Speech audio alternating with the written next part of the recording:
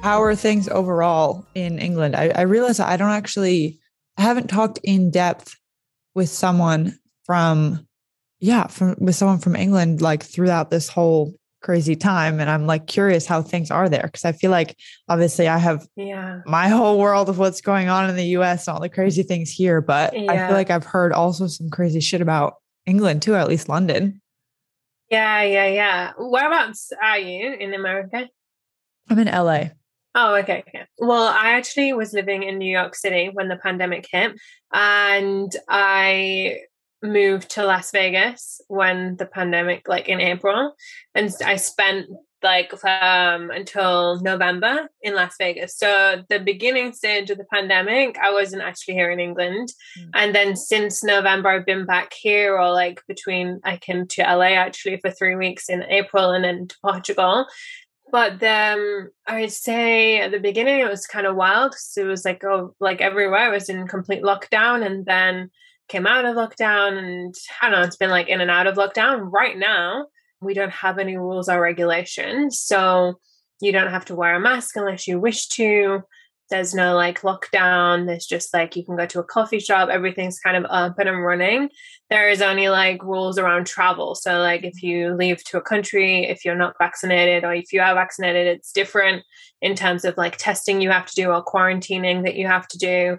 Yeah, if you go to like a concert or something, like you have to show like your app or like your vaccination passport or like a negative COVID test. Right. And apart from that, like everything is pretty back to normal, I think, from what's affected me. Yeah. That's the thing, is also it like depends what like city, town in, and like the activities you're doing. It's crazy. Like I remember in January of this year, I went to Tulum for my birthday. I mean, my boyfriend went, and we were like, dude, like COVID's not a thing here. Like it's kind of dope. Like we were just out at the beaches and restaurants, and like they more so follow like no one was really going to enforce the rules and whatever. And it's also a very outdoor place. So it's like not as needed. It's so crazy. Like everyone's just handling it differently. Like some cities and states here are like, no, we're good. Like go back to your life, just whatever, choose how you're safe. And other cities are like complete opposite and like have all these crazy rules in place. So yeah, it's so wild. And like every person is so individual as well. Like even in places, you know, somebody could be here and there's no rules or mandates, and they could be really scared and fearful and, you know, still want to wear a mask or still stay isolated. And that's totally, you know, everyone's each to their own and like what feels comfortable for you. And yeah. A couple of weeks ago is when you were sharing a bit of, I think you're talking a bit about fear and just like choosing kind of the way that you decide to look at the world. And I really liked it because I feel like we've normalized this idea that you should be afraid 24/7 and forgotten that that's not normal and like really bad for you. Actually will make you sick. And it's like, your people are so tapped in to the fear complex that they think it's like that you're being a bad person if you're not afraid. And it's like, okay, there's a good use for fear, right? Like we need it as a natural response. Like if there's a fucking bear running at you, you should be afraid so that you can run away and like act accordingly. To be afraid all the time, that's not good. Like you're losing logic. Like it's not going to work for you. And it's also going to make you literally sick, both mentally and physically. And it's crazy how we've just normalized that. Yeah, it's so intense. It's so intense. And that is the literal thing. It's like, if you're not afraid, then you're dumb. It's like, no. And I always catch myself, like, where am I choosing the fear narrative? Because it's really easy to slip into. And unless you're constantly asking yourself, like, is this actually true or is this not true?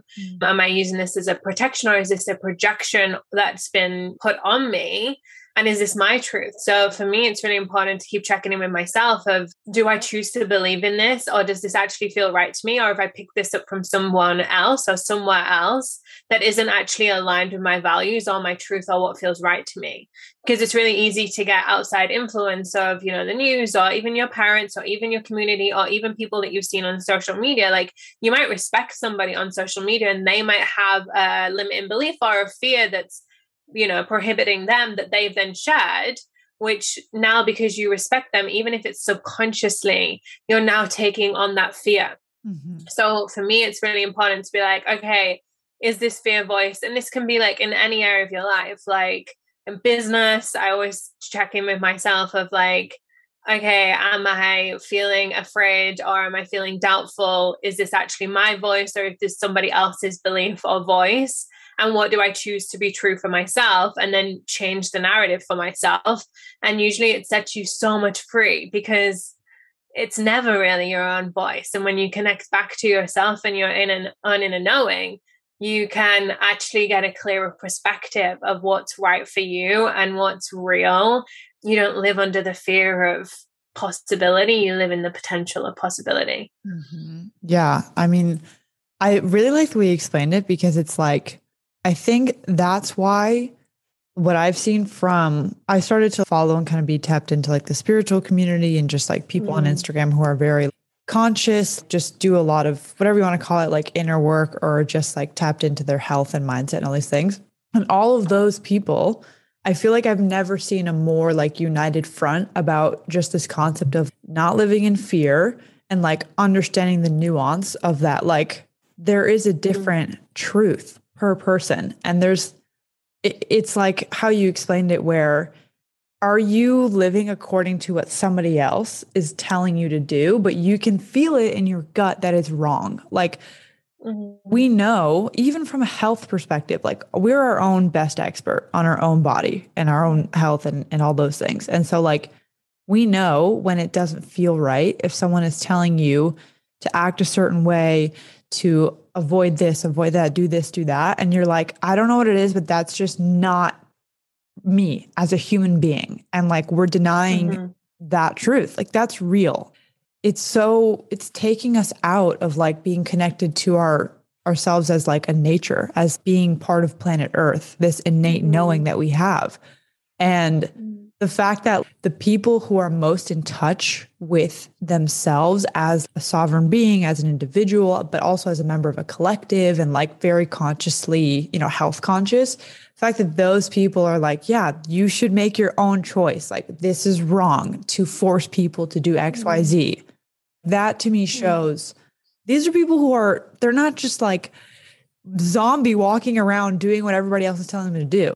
If you want to say like who you should take advice from, probably healthy, conscious, loving individuals, not people who are tapped into like fear and hatred and divide and want to cast other people as other, and that person's evil. They're like a threat to you. That's a real truth. If it feels wrong in you, like that's for a reason. Yeah, I really agree. And I also I think it's all nuanced, because I do think that there is like spiritual people who also project their beliefs. And so you can be, you know, you could get influenced by somebody who, like I was saying before, like who you look up to and respect, or you could get influenced by somebody who's in the news, or like a fear narrative, like who's viewed as a hierarchy or a leader, like the government or something like that. You can get influenced by both. And you know, it really is about coming back to your unknown, because I do think that sometimes it can be spiritually bypassing if you're still putting your own decisions and your own knowing and your own individual choice into the hands of somebody else who might be more woke or more spiritual or more awake. It's always like, come back to what's right for you, like what feels right for you, like, because there is taking care of your body in like a health perspective, and there's also taking care of your mental health. So physically, if something would feel better for you to have ease of mind, then do that. Like, there is no wrong answer for any individual. It's literally what's going to feel right for you in this moment. And it's really hard and challenging, because it really does come back to yourself. And unless you are really tapped in and are not numbing out by everybody else's voice, which is incredibly difficult when we live in a world of complete consumerism. You'd have to go like stay in a forest for a while and like get off grid, come back to self, work through your shadow work, like do all of the stuff and then make an informed decision, if not just for like vaccines or things like that, but for everything in your life around, you know, what career do you want to lead? What kind of lifestyle do you want to live? How do you want to show up for yourself? How do you want to create something? What's your intention for being here? Like, what's your purpose? And it can be really challenging, and I find it extremely challenging. It's my work. Like, this is literally what I teach on. Like, what do you actually want? And like, why are you doing it? And why do you want it? And it's my biggest challenge. It's literally my biggest challenge. And I don't know if you've ever heard of this before, but the things that we teach on, like the things that we coach on, are always our biggest challenge. So it's hilarious because it's like, be careful what you choose to teach on because you're going to get so freaking tested in it. Like, are you sure you want to go there? Like, are you sure that you want to like face that challenge? Because in order for us to become the best teachers in our work and in our life, we have to experience it. And so when we say like, I'm running a workshop next week and it's called What Do You Really Want? And so now I'm being so tested in my life of like, what do I actually really want? Like, what do I really want? And in order for me to figure it out, this is the process that I'm going to lead everybody else through. And it's so much surrender in the journey of like figuring that out and in the journey of teaching it, because you have to go through the process yourself. And so it's never easy, or you just get so tested. Have you noticed that in your work? For sure. Like, I gained this obsession with like communication and like kind of intersecting like personal growth with communication relationships.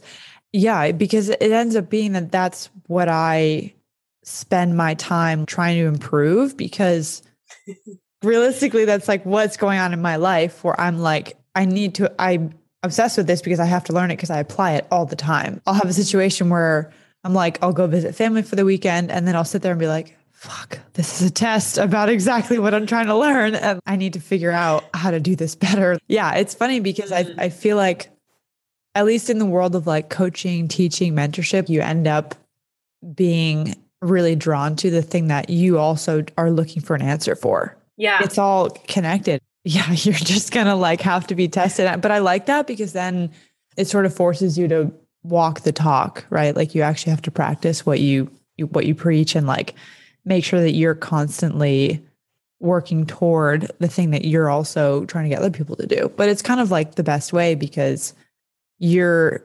constantly growing and learning, and like you translate all your learnings to help somebody else, and like then it's just a cycle, and then it's kind of dope. I think you did a live with Jenny Edition, right? Mm-hmm, yeah, she's been on the podcast. It's so funny because I'm like, I had this realization a few months ago. I was like, dude, because you are like a manifestation advisor and coach, you're constantly in that world. So you get to like constantly perfect and get closer to, or not necessarily that you're getting closer to something, but she's just in that. So she inevitably becomes like a beacon for being the best at it for herself. And the same way, like you end up becoming an expert because you're like choosing to work on it all the time.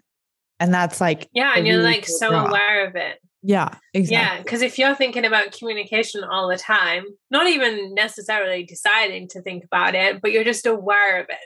Like if I was really, like, let's say that I was teaching on, I don't know, like let's say I was just teaching on, I'm trying to think, let's just say I was teaching on beauty, then I would be really conscious. Like when I'm doing my beauty routine, like I would be like, oh, I'm putting this on because of this reason. And like, let me try this product instead. Whereas I literally have no idea about beauty. I'm like the worst person ever. So I don't really care. So it's not like a thing that I'm trying to perfect or become an expert at. Whereas like, you know, when you're teaching on something or it is your desire to teach on this thing, you're becoming better and better, and you're constantly viewing it and perfecting it and being in the situation and examining it and being like, why am I choosing this? Like, why is this happening? How can I teach that? How can I share that? Like, how can I put this into a story? What's the process that I just went through? Let me write it down. Let me create a course on it. It's like, there's so much going on when you're teaching on something because you're constantly thinking about it, and I don't know, but if you I'm sure you do, but like I'm constantly thinking when I like experience something, I'm like, oh, that would be a great post. Mm-hmm. Yep. It's like, Danielle, just enjoy your life. I Stop know. thinking of the content. Yep. Been there for sure. Yeah.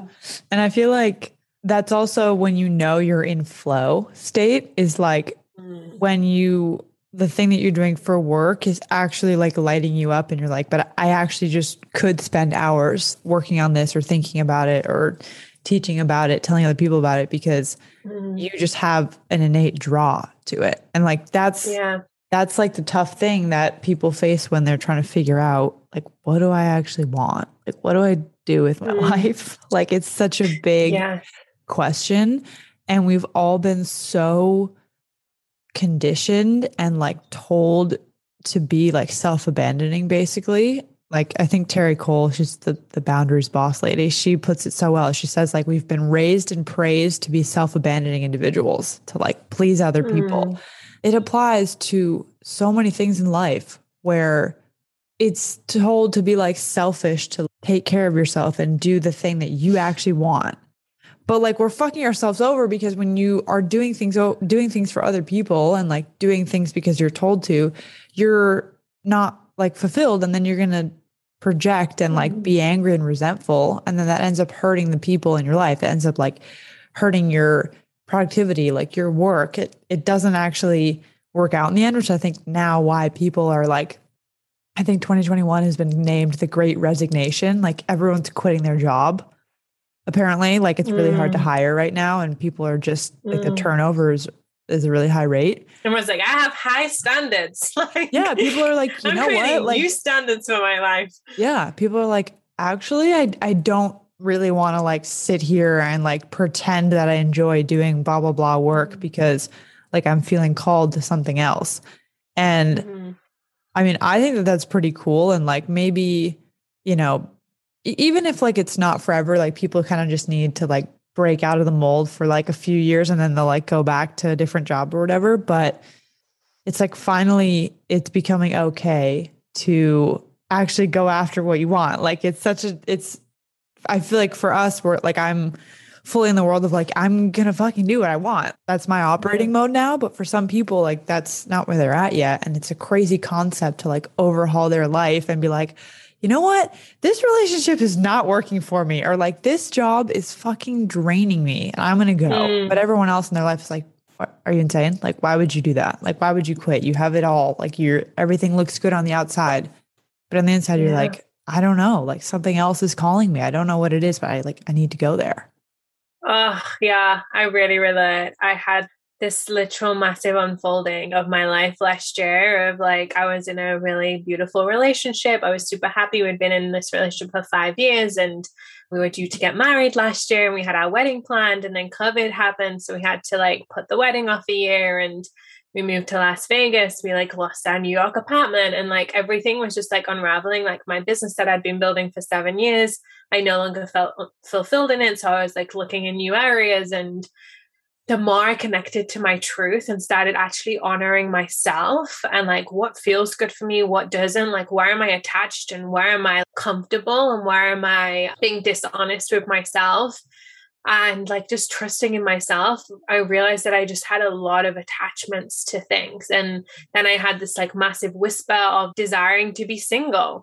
And I'm like, how can I do this? Like, I'm so deep. Like I'd moved from England to America to be with this man and like create this life together. We had everything written out and I loved him. And he is an incredible man. And I have so much respect for him. And at the same time, I couldn't deny this undenying feeling of that I desired something different. And in this moment, I had to choose, like, do I dismiss this desire and pretend that it's not there? And do I suppress it and neglect it and just shove it down and ignore it? Or do I lean into the courage and the bravery and trust in this? And none of it made sense. Like none of it made sense. Like literally what you were saying, like on life, on paper, my life looked perfect. Like I had the healthy relationship. I was due to get married. Like I have a great family. He has a great family. Like we have our dog together. We have like good businesses. Like we had the American dream-ish, or we were on track to have the American dream. And I had to really honor myself in this moment. And it was the most brave thing and the most incredible thing that I've ever done. It was painful and I still like grieve it still. But in all of it, it's like, how willing are you to listen to yourself and to trust in yourself and release in attachments that you have that you're using just to keep yourself comfortable. And when we can let go of like identities and attachments and codependency and safety that we have, that we're just choosing, even if it's not our full truth, we're choosing it to have that comfort and dismiss our truth. When we can choose to choose our truth, we get to choose pleasure. And we get to choose like excitement and juice and magic. And we get to sit in the uncertainty of like what can be created versus let me like overanalyze and attach and cling on and like try and force something and, you know, control this narrative rather than just being like, oh, I don't know what the hell is going on. But like, I'm just trusting and surrendering and like hoping and like having so much faith that what's on the other side of this is growth and magic and more beauty and like alignment. And aliveness is my constant reminder of like, I'm in the pursuit of aliveness. And if something doesn't feel alive to me, then it's off. Something needs to shift. Yeah. But it's really hard. Like it's really, really hard to lean into it. Yeah. I mean, that is so brave. So many people would not, like, that takes fucking balls, honestly, because yeah, like you said, on paper, and like, I'm sure even you probably still found like some happiness maybe in it, but you knew deep down, like really deep down, that you were like, I don't know, but I have to like, I gotta go. The willingness to listen to that, be willing to break off and like forge your own path and do something that no one else is going to understand, but you know that you need to do. That's honestly what life is kind of should be about. Yeah. Why are we kidding ourselves? Like staying in comfortable, comfort. If you're not, this is my favorite Tony Robbins quote, is if you're not growing, you're dying. Like if you're staying stagnant, like you're withering away. And that's not the point. Like humans are constantly evolving. Like our body, literally on a chemically level, is constantly changing.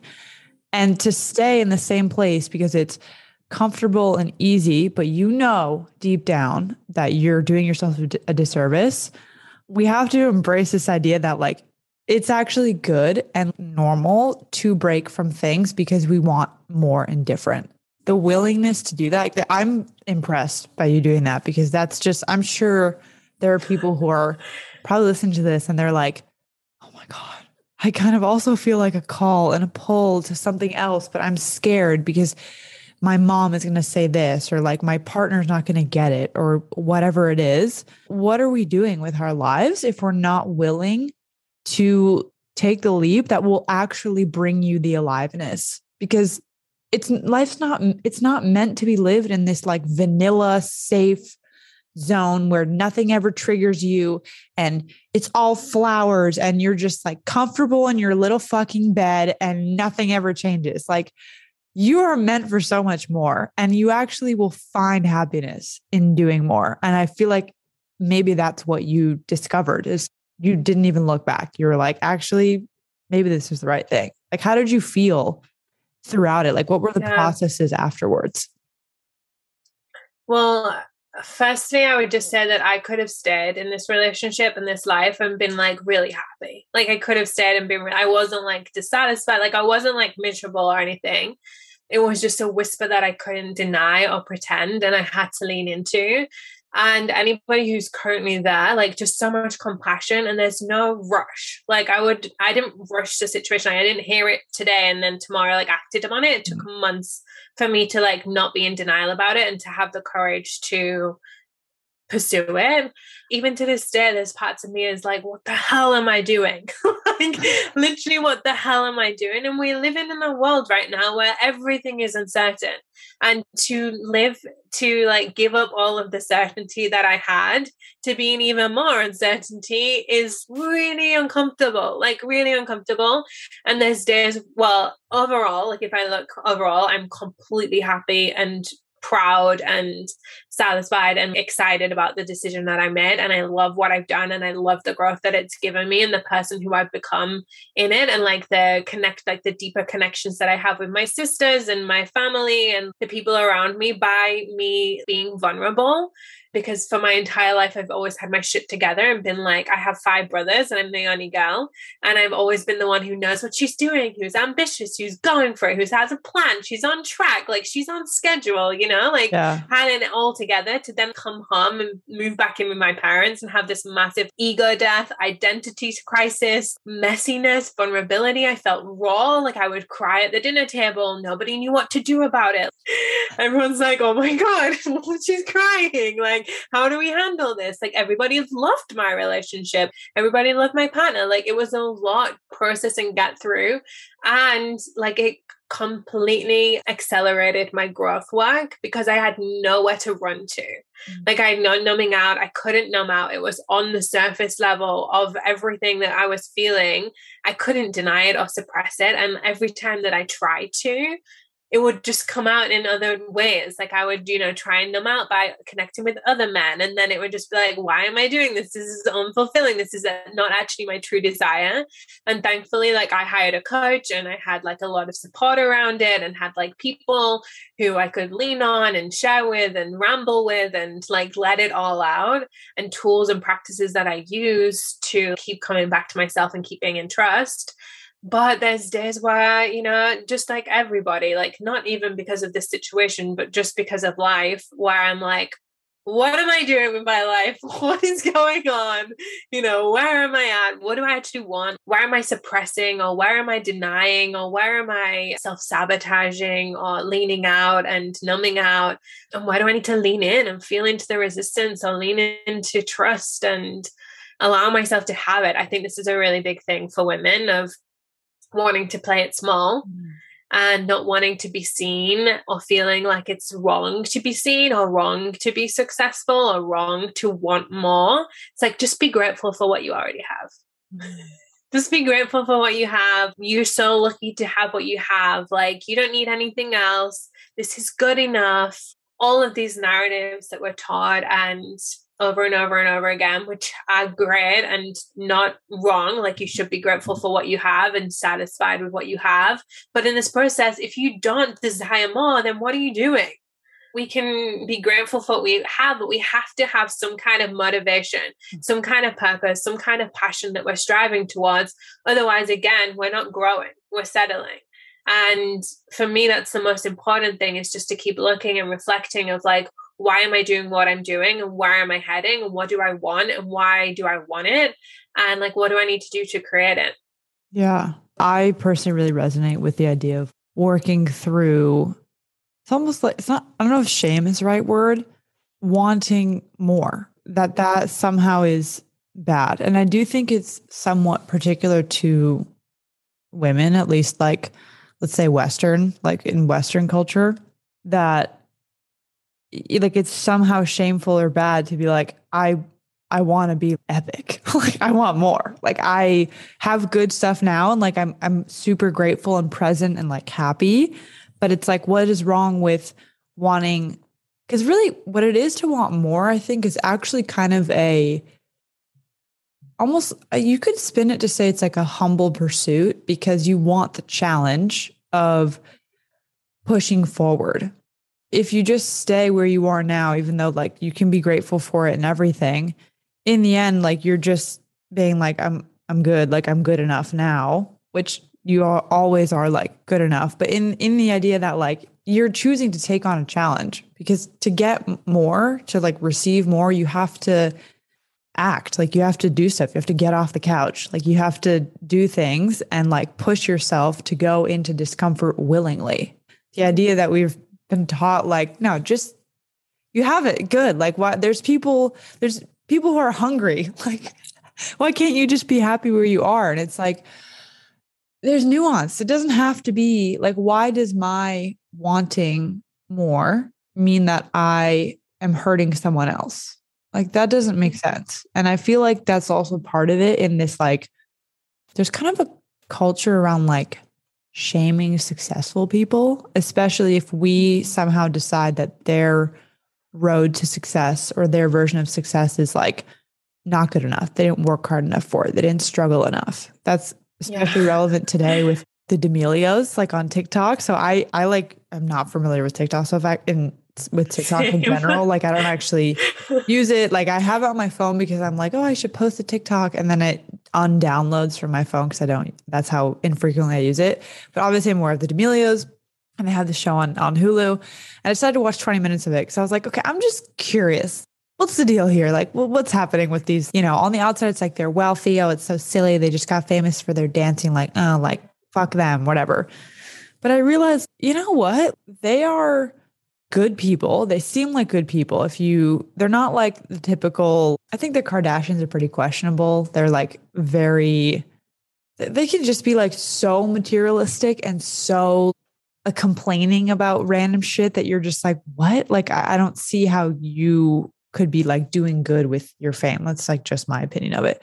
But with the D'Amelios, what I found is they actually seem like a good family that's humble in the fact that they're willing to admit that some of their fame was, or most of it was pretty accidental. From the outside, it seems accidental. I think for me, I'm like, I feel like maybe that's just like what they were meant for. Like, that's just kind of what the universe had planned. And maybe they were doing all the right things. Like, yes, they had privilege. Yes, they grew up well off, whatever their background is.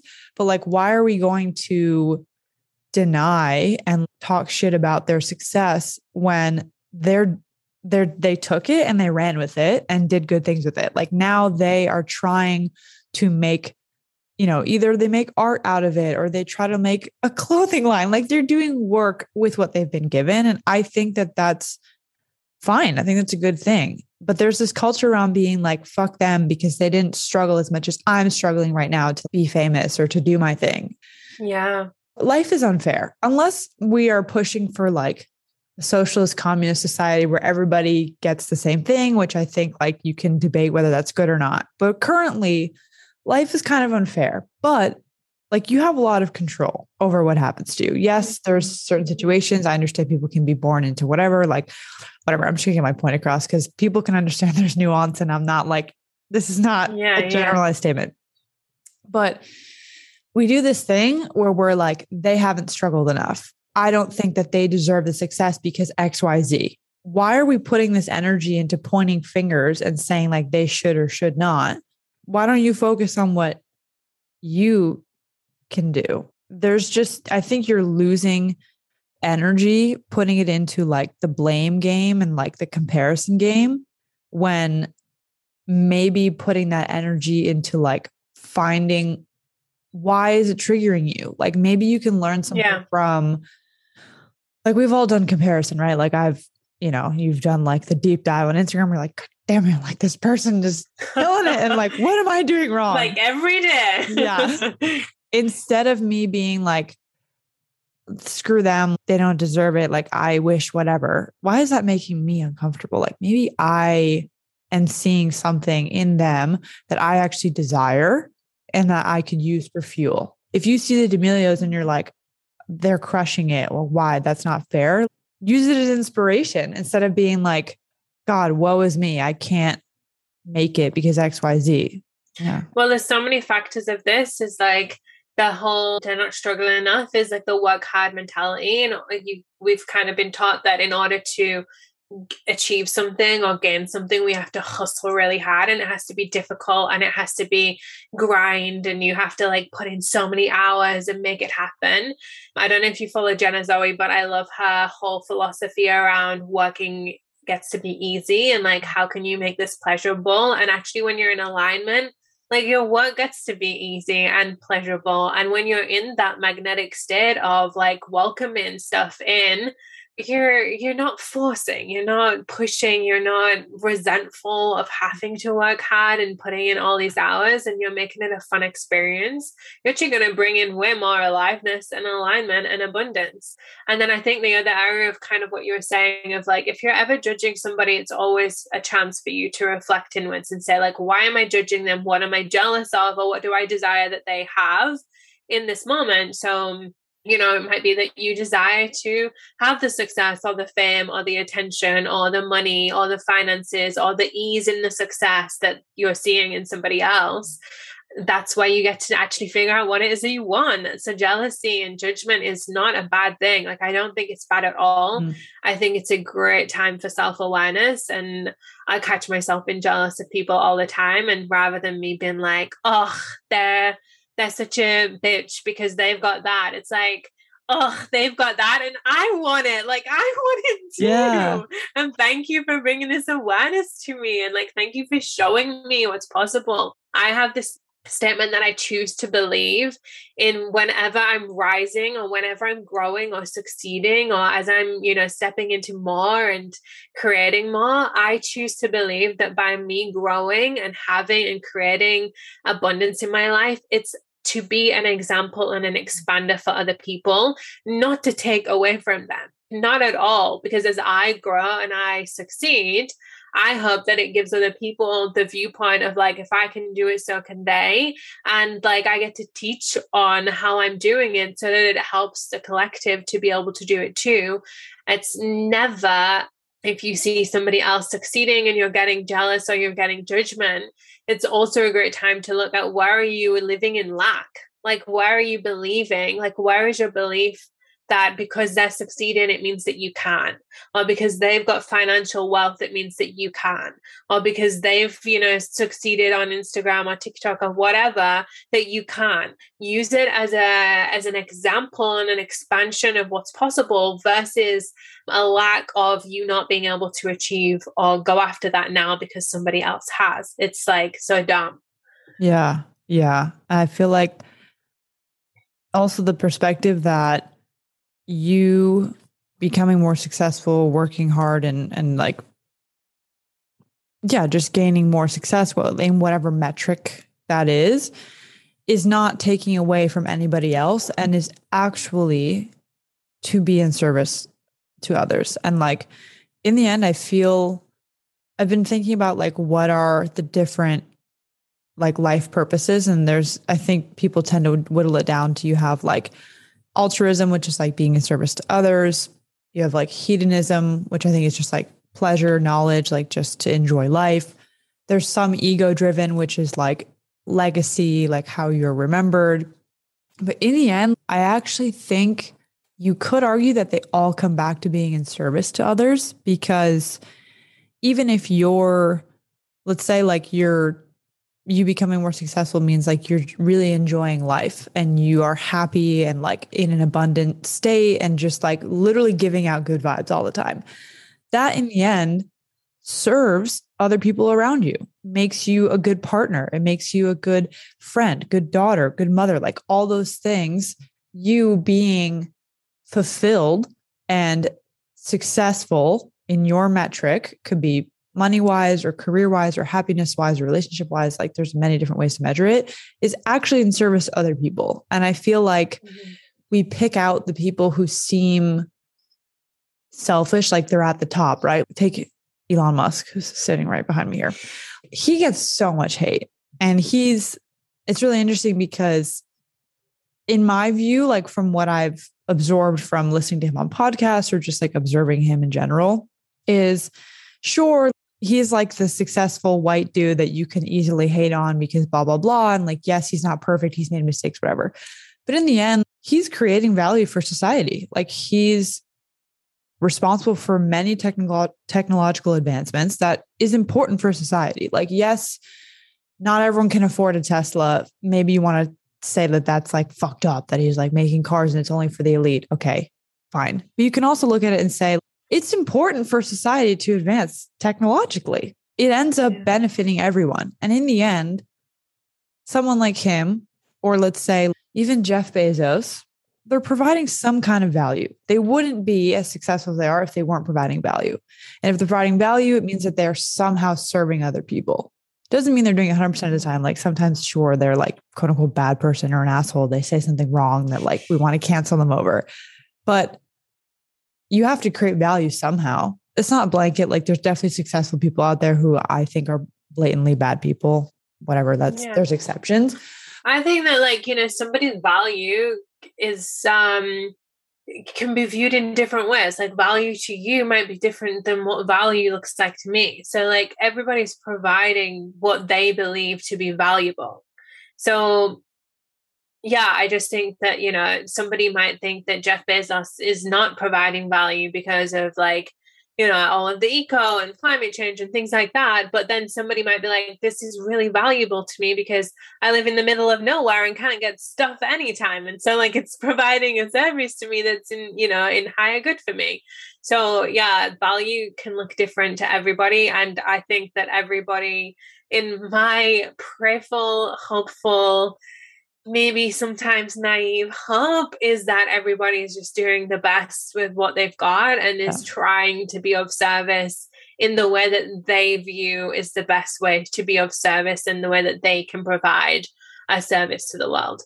Yeah, I agree with you on that. And I actually tend to take that view when I'm talking to someone that, or like, you know, listening to someone that I disagree with, because today, especially, I think we forget that most people, if not all humans, except for maybe like actual psychopaths, are desiring of happiness and safety and freedom. Like we all kind of innately want to be happy and we like want to feel safe.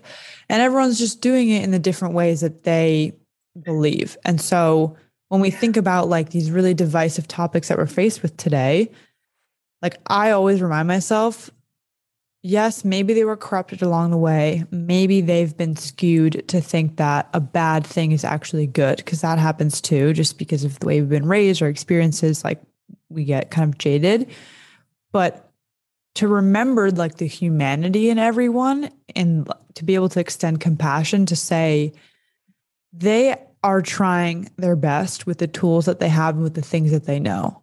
And if we remember that, then we can like take away this idea of like other, they're a threat, they're bad, they're evil. And remember, like, we actually all want the same thing. We're just talking about different solutions. And I feel like that switch helps you get into a learning framework when you're talking to someone or when you're like researching or listening to people, is to remind yourself, let me fully understand where they're coming from and understand how they got there, why they think this way, instead of like pinning the idea to the person as like unbreakable. But like that's not how it works. Like people have ideas that they change over time, and them as an individual might still be a well-meaning person. They just maybe got lost, or we don't maybe they have a point actually and we just don't see it. Yeah. Right? And it's like, yes. Yeah, everyone's doing what they know best with what they know, literally. And yeah, it's like staying open to listening to their perspective, because it might just surprise you. Like it might just surprise you, rather than coming into everything with righteousness of like, I'm the only one who's right here. Like I have all the answers. I'm already, you know, I've already studied everything and like know it right. And I even, you know, even if you're really connected with yourself and what feels right for you, it's still educational to be able to understand why somebody else believes or is acting that way. Mm-hmm. So you can go into a conversation with openness and interest and curiosity without you having to think that you're going to have to change your mind just because you're listening to somebody else.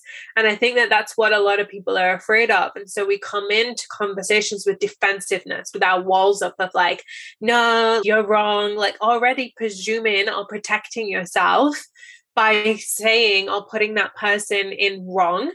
They don't understand and like they don't know, or like they're uneducated, or whatever your belief is. Just what I guess it's like whatever you can do to make them wrong, mm-hmm. Whatever narrative you want to create to make them wrong. Rather than coming into the conversation of like, oh, I trust that they're doing what they believe is best for themselves, and they've collected their information, which they might have collected from a whole different place, experience, upbringing, mm-hmm. leadership viewpoint, experiences than where I have been. And so let me be open to understanding why they believe that way. Mm-hmm. And maybe actually they might share something with me which gives me hope or faith or a different perspective. And so, yeah, I have been righteous a lot in my life. And it's not something that I've had pride in, but I used it as a mechanism to protect myself versus letting my walls down and being vulnerable and honest and open about my truth. I would much rather just not have the conversation in the past of like, I just can't have this conversation because I'm going to get so into righteousness. And it brings up all of these like unsettling feelings of anger and discomfort and projection. And I don't even know what else, but yeah. And then I just wouldn't be able to have it. Whereas now I can really view somebody and like, oh, I get it. Like, I understand why you believe that way or why you're doing that thing. Mm-hmm. And I'm okay with believing what I believe still and loving you equally just as much. Yeah. Yeah. And I think what people forget actually about why that tactic will actually work in the long run, even in the short term, to actually make it more likely that a person will change their mind. Because this is what they're like, okay, that sounds nice. Like, I'll learn, but like this person's still like fucked up and they're going to like make a bad policy in government, whatever. And it's like, okay, but think about this. If you change the way you came into conversations and you disarmed the conversation and made the person feel like you actually want to know how they think. Because most of us go into a conversation, and sometimes we do this ourselves, and not necessarily because the other person is attacking us, but because of like the state of the world, we go into it assuming that we're going to be attacked and assuming that we have to defend ourselves and that it's us versus them. But if you change the game and we're like, that is so interesting, I never thought of it that way, can you tell me more about that? Suddenly it's like, oh, okay, let me open up more. And what happens is people let their guard down, and then they're more willing to see their own holes in their logic because they're not worried about defending and pushing themselves more into their way of thinking, that they're like in like that fear complex because I think they're being attacked. But instead, if you're like calm and able to be like, oh, they actually want to know, let me just talk about it. People are more willing to see the own holes in their logic and are more willing to be like, yeah, this is like how I think of it. And so it will work to actually help people change their mind in the end. And like, it might not be that your goal is to change the person's mind, or maybe it is. And if you do want to like, maybe hopefully sway someone, which is fine in certain contexts, people are not going to respond if they're being attacked. It's very rare. And if they do, it's because you coerce them. And that's wrong and not going to be like sustainable. You probably shouldn't aim to coerce people. It's generally a bad thing. But if we change it, if we go into it and are actually calm and not attacking people, I promise like people will be more willing to change their mind, because I think we've all probably had our own experience of that, and just understanding like the psychology aspect of it and like how we're feeling emotionally and like what our hormones are doing when we're feeling attacked and all these things, like eliminating that tenseness and being more open will actually produce the results we want. And that's how people are more willing to change their mind. It's hard to remember a time when someone was like yelling at you, berating you and insulting you, and where you were genuinely like, good point. I'm going to change my mind because I really want to, now that you've like destroyed all of my like positive feelings here. Like, I feel like shit. And I feel good about your point now because you yelled at me. It doesn't work. Thank you so much for making me feel so incredibly small. I really believe in what you're saying now. I know. We just need to remember, I really think it's a function of compassion sometimes. And you can practice compassion. Like, some people have it naturally. Like, I think definitely some of us, whether it's nature or nurture, are more inclined to be compassionate, but you can literally practice it. Like, you can visualize and think about another person's suffering and another person's pain and try to take that on in your mind. And if you do that enough, again, unless you're like a sociopath or psychopath, which most people are not, it works. And you can actually see the humanity in someone else and apply that to the way that you talk to someone. So powerful. So powerful. I love that. And yeah, it's like communication skills. So important. It's like understanding where somebody else is coming from and not trying to fix or make them wrong or even project your belief. Like sometimes it's just better to just be like, oh, thank you so much for sharing that with me. Letting it end there and like not having to fight a battle or project your belief instead. Just being like, oh, I love so much that you shared that with me and you felt safe to share that with me. Yeah. I honor you in that. And like letting it just be that. Yeah. And then people will be shook because they'll be like, oh, but you're not going to like tell me why I'm wrong. Like, okay, cool. Like, that's nice. Yeah. And then you create such a safe space for people to share more openly with you again on like stuff that's coming up and you with them as well, because they don't feel like you're trying to wrong them or fix them or shame them or create something that isn't who they are. You're just honoring who they are and what they believe and allowing that to be okay. Yeah, exactly. Yeah. How did you, when you kind of, I don't know, if basically when I responded to your Instagram story that you shared about just being more open, and I feel like then the next day you were like, actually, people were really kind. And I found people who like were, even if they disagreed, were respectful about it. And that's like one of the benefits that people forget about is when you actually tell the truth about how you think, you're going to end up finding the people who sure agree that's like all nice, but the people who disagree but are appreciative of you telling the truth and being authentic, that's really, really valuable. Yeah. I think it comes back to like not standing on like, this is the only way. It's like, this is my way and your way is your way. And that's okay. And I don't love you any less for whatever reason. And that story was about creating intimacy. So when we reveal our truth, we are so nervous to reveal our truth because we think that people can't handle it. So we'd much rather keep these walls up around of like, I've got my life together. I'm good. These are the positive things in my life. These are the only things that I'm going to share with you. Like if you think about communication, I mean, you're the expert on this, but when we talk with people, we're so quick to just say like, oh yeah, I'm good. Oh yeah, this is going on in my business. Like I noticed myself do it the other day with my brother. He was like, how are you? And I was like, oh yeah, I'm doing good. I have like 55 women to sign up to my program and I'm going to America in 2 weeks.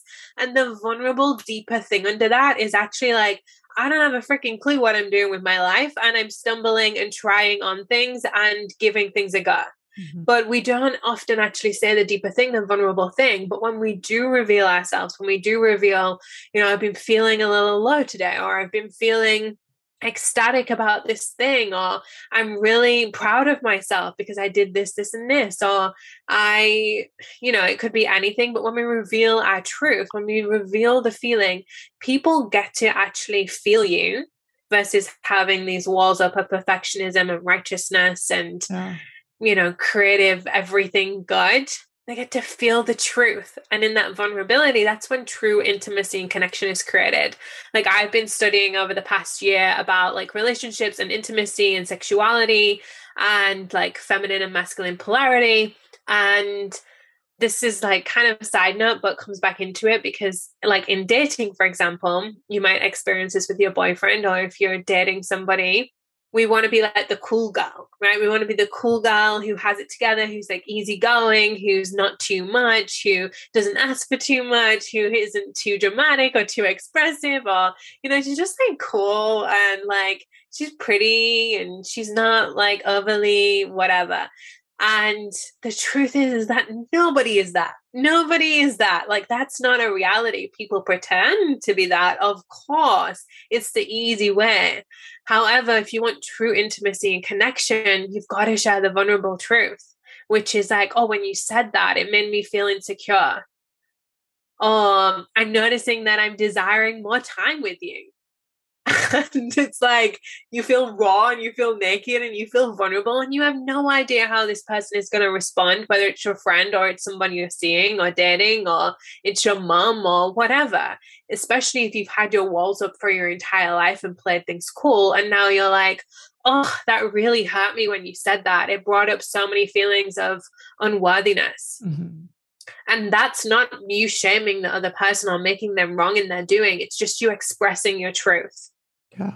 What would be blaming or shaming would be like, oh, how dare you say that? That's really rude of you to make me feel unworthy. It's like, oh, I'm just feeling unworthy in this moment and I'm going to soothe this feeling. And the reason that we don't do this, I was going to say this earlier, I can't remember why or where, but we're afraid of triggering other people in like whether it's our too muchness or in sharing a vulnerable feeling and making them feel bad for doing so, because we feel that way when people do it with us. Yeah. Like if somebody shared with me like, oh, I'm feeling, when you said that, it made me feel unworthy.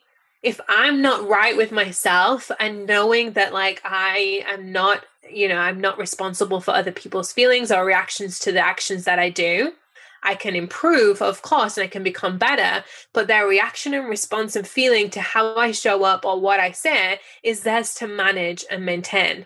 Same with myself. Like if somebody triggers a feeling inside of me, it's not theirs to fix. It's not their doing wrong. It's mine to look at.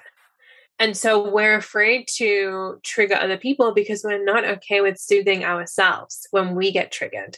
But when we can become okay with that, we're actually less people pleasing because we're okay knowing and trusting that they can handle the response too.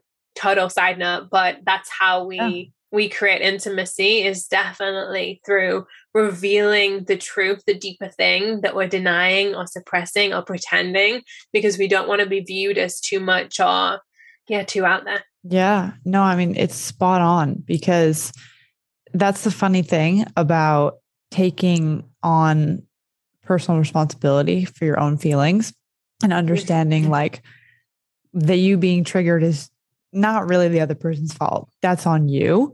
But when you realize that, and then you take ownership and you say like, oh, like the reason why I also wasn't being authentic, real with this person, let's say like with a partner, you're like, that was my own doing because I get triggered when they tell me honest things. But what happens is then you end up modeling the behavior that's more ideal. It's more productive because you show your partner like, it's like the simple thing of using the I statements. I remember this was the first thing I learned in communication school, as they were like, I statements are better because they're not attacking. And it's just being like, I feel unworthy because of this thing you said, and you're not blaming, right? So then you're modeling the behavior back to the person. That's like, we can tell each other our feelings, but not necessarily blame the other person, just make them aware that something they did has triggered an emotion in us that we're aware is ours to control, but it's still valuable to tell the other person because they will take personal responsibility the way that we have to understand that, yes, it's their, responsibility to take care of the emotion, but I have a role in that. And that's the same thing. Like, because I understand my brother's in the kitchen. I don't know if you can hear the rattling. Like when I take personal responsibility for my feelings, I actually then am more likely to take personal responsibility for how I make other people feel. It turns into a much more positive cycle, especially in a relationship when you can both realize that. And then things just get so much easier to solve because you're both in the responsibility game and you're both willing to be like, this is my feeling, but also like the thing I said, I can see how that made you feel XYZ way. And even though that's on you, I'm going to do what I can to like reconcile that later on. Yeah, nobody knows unless you share. So it's like, let them into your world, let them into like knowing what's going on with you. Otherwise they have no idea and they don't know how to change things, or they don't know, how you feel. And if you go first, they're more willing to open up as well and share. And I think as women, like it's our responsibility to express our feelings and to not deny them. And it's actually like our superpower. Like I was talking about this on my Instagram earlier, the power of like our feelings of being like, today I was feeling anger and I was feeling rage and I was feeling sadness and I was feeling lost. And I was also feeling expanded and excited and chaotic and like possible and worthy and like literally all of these emotions within like 2 hours. And this is beautiful. There's nothing wrong with it. And we're taught that it's wrong and we should just be happy and we should just be grateful and we should just be thankful. And, the goal is to be happy, which I believe, but I actually believe that the goal is to feel alive And that comes through feeling the waves and the emotions and the depths and the ups and the lows and all of it in between, and not disapproving of it, but being like, this is my beauty. This is my actual power. And like, I should be proud, and everybody should be proud to be able to feel, because we've been taught so long to suppress. So when you feel it, it's like, fuck yeah, like, let's celebrate that. Like, I'm so proud of you for going there and actually allowing it and not denying it. It's like, that's beautiful. It's so powerful. Like, thank you for being a real freaking human. So true. Yeah. And I realized that that's actually why I was explaining to a couple of guys like a few weeks ago. They were confused by this idea of like me making friends through Instagram. They were like, what? Like, how does that work? I don't understand. And I was like, oh, okay. First of all, I get that when you're like a creator and you're like on the platform sharing vulnerably, it makes more sense. But that's actually why I feel like people are making pretty genuine connections with strangers on the internet. But it's because like we skip all the small talk and we go straight to the deep shit. Because if you're sharing on your story about something you went through, or something you're thinking about, something you're passionate about, I respond to it and I'm responding. Like we didn't have to stop and say, hi, how are you? Like, how's your day going? Like all these little things. I didn't even know where you lived. Yeah. Right. I'm like, what country is she in right now? It's like, you get straight to the deep shit. And that is actually what brings people together. And that's what solidifies relationships, and what makes human connection so beautiful is when you go there and when you go deep. Yeah. And the cool thing about, but I have a question on that is like, or a query on that is, if that is like, if you notice, I'm not saying you particularly, but for anyone listening, like if you notice that your go-to is that you can get deep with people online, but not deep with people in person, see where your attachment is and why you're afraid to say the deeper thing. Because if you're only afraid, like let's say that you are having all of these vulnerable, deep connections with people online, you have no attachment to them. Like if they disappear, what does it matter? Like you just find another person online who's willing to have this deep conversation with you. Or you might not even ever meet these people online. So you have no like attachment to them. However, let's take your best friend from high school who you're kind of maybe codependent with, like you rely on her, like you know, you're together forever kind of thing. If you're not having the deep, vulnerable conversation with that person, that's where you need to look at, because that's where you're not allowing the actual vulnerability to come in. It's really easy to be vulnerable with somebody online, especially when you're talking to somebody. Like when I'm talking to you, it's easy for me to share because I know that you get it. Like I know that you get it. I know that you're in this work. I know that you'd understand. Like it's really easy. However, with somebody who might not be in this work or might not understand, or it feels like scary to admit the truth to them, that's why you need to look at why you're suppressing or why you're attached or codependent in the situation and fearful of their response, their reaction. Like, why are you people pleasing and stepping around the deeper truth? Even if it's like, I'm really feeling disconnected from you, or I'm really desiring to see you more often, or I've been noticing that you've been hanging out with this person more and I'm feeling jealous of that. Like sharing the deeper, honest thing that's coming up in that connection is something really beautiful to look at. And that's where actual intimacy comes from, because I think that we're all craving deeper connection and intimacy. And yes, we can have it online, and yes, we can meet new people, and hopefully like these relationships we can bring to real life. But we're actually craving this so much more in real life, and we're denying ourselves of it because it's scary to go there. Yeah, I'm so glad that you brought that up, because it's so true that it's basically like both can be true. Like I think it's great that people have found connection via online platforms, especially if they are not in social settings as much, because you can get really lonely. But it's so true that in the end, like you're just replicating a small version of what it really is in real life, which is the real, like deeper one that really counts in the end. And it's so important to be like, if you are only being yourself in these like online forums, then you need to look at like, why aren't you doing that in real life? Because in real life is where it's real time. There's a real life on time reaction. it has to be in all the contexts. If you're only being authentic in one context, like there's still something to look at, because if it's easy to do it when like you can turn the camera off and you can like log off for the day and you can have like 3 hours to respond. Right.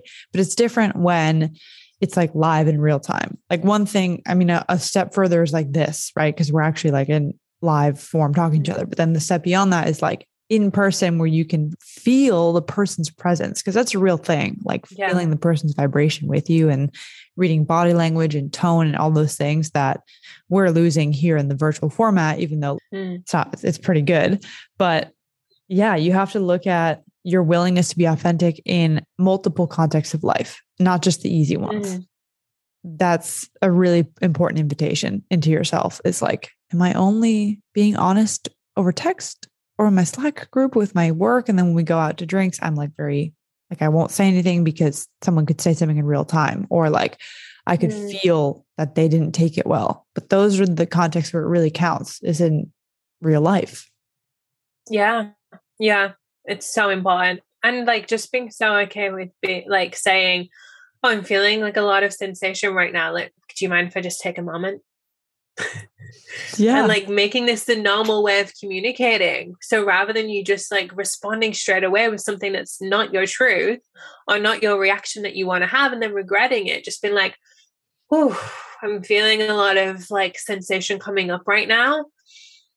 I just noticed that I had a really intense reaction when you said that. Yeah. And it's so vulnerable and so hard and so like disruptive to have this deeper way of communicating with people and letting them into your world. Like I'm coming to America in next month, and I'm staying with a friend. And I'll just share a really beautiful example. I asked her if I could stay for a week, and she told me like, yeah, but I could feel this we were just texting, but I could feel this tension. And to me, I felt like she didn't actually want me to be there for a week. And then I went into like my whole sisterhood wound of people just accommodating me, but actually not wanting me there, because this happened to me when I was younger. And I was like, oh my God, she's just saying yes, but she doesn't actually want me to be there. Now I'm feeling like I'm being a burden and I'm asking for too much. And this was my reaction, right? These are all of the internal thoughts that are coming into my head. And rather than me just being like, oh, don't worry about it, or like, oh, I'll stay somewhere else, or like going through with it, but being there and feeling tense about it, I just shared with her like, hey, I'm just feeling a little bit off. Is there a disconnect here? And she shared with me, oh, you might be feeling like that I'm just overwhelmed at the moment and there's a lot going on in my life. And so I shared with her, oh, I could definitely feel that. And what I'm noticing for myself is that in me asking you this, I'm nervous to be a burden. So will you, like, can I fully trust in you that when you say yes, you're okay with me saying that that's a true desire and something that you're truly okay with? And she was like, oh, thank you so much for sharing that with me. Absolutely. I can't wait to have you here. I'm just like running around at the moment. So I'm sorry if you felt that in my response. Like, I can't wait for you to get here. I absolutely, I'm really looking forward to it. And we got to like have this deeper conversation of like, this is what I'm feeling. Can you reassure me that everything is okay? That's not wrong for you to feel that way. It's very normal for you to feel maybe a burden, or maybe you're asking for too much, or maybe, you feel unworthy, or you feel a weird reaction to their response. And let them into that so that you can get the answer and the truth that's there, versus you creating a narrative in your head of like, she doesn't actually want me there. She doesn't, she's just saying yes. And she got to say to me, like, you can trust me. Like, I have, I've got clear boundaries, and I'll tell you no if it's not okay. And I got to surrender in that and be like, okay, like, I'm going to have full faith and full trust that, you actually are telling me the truth.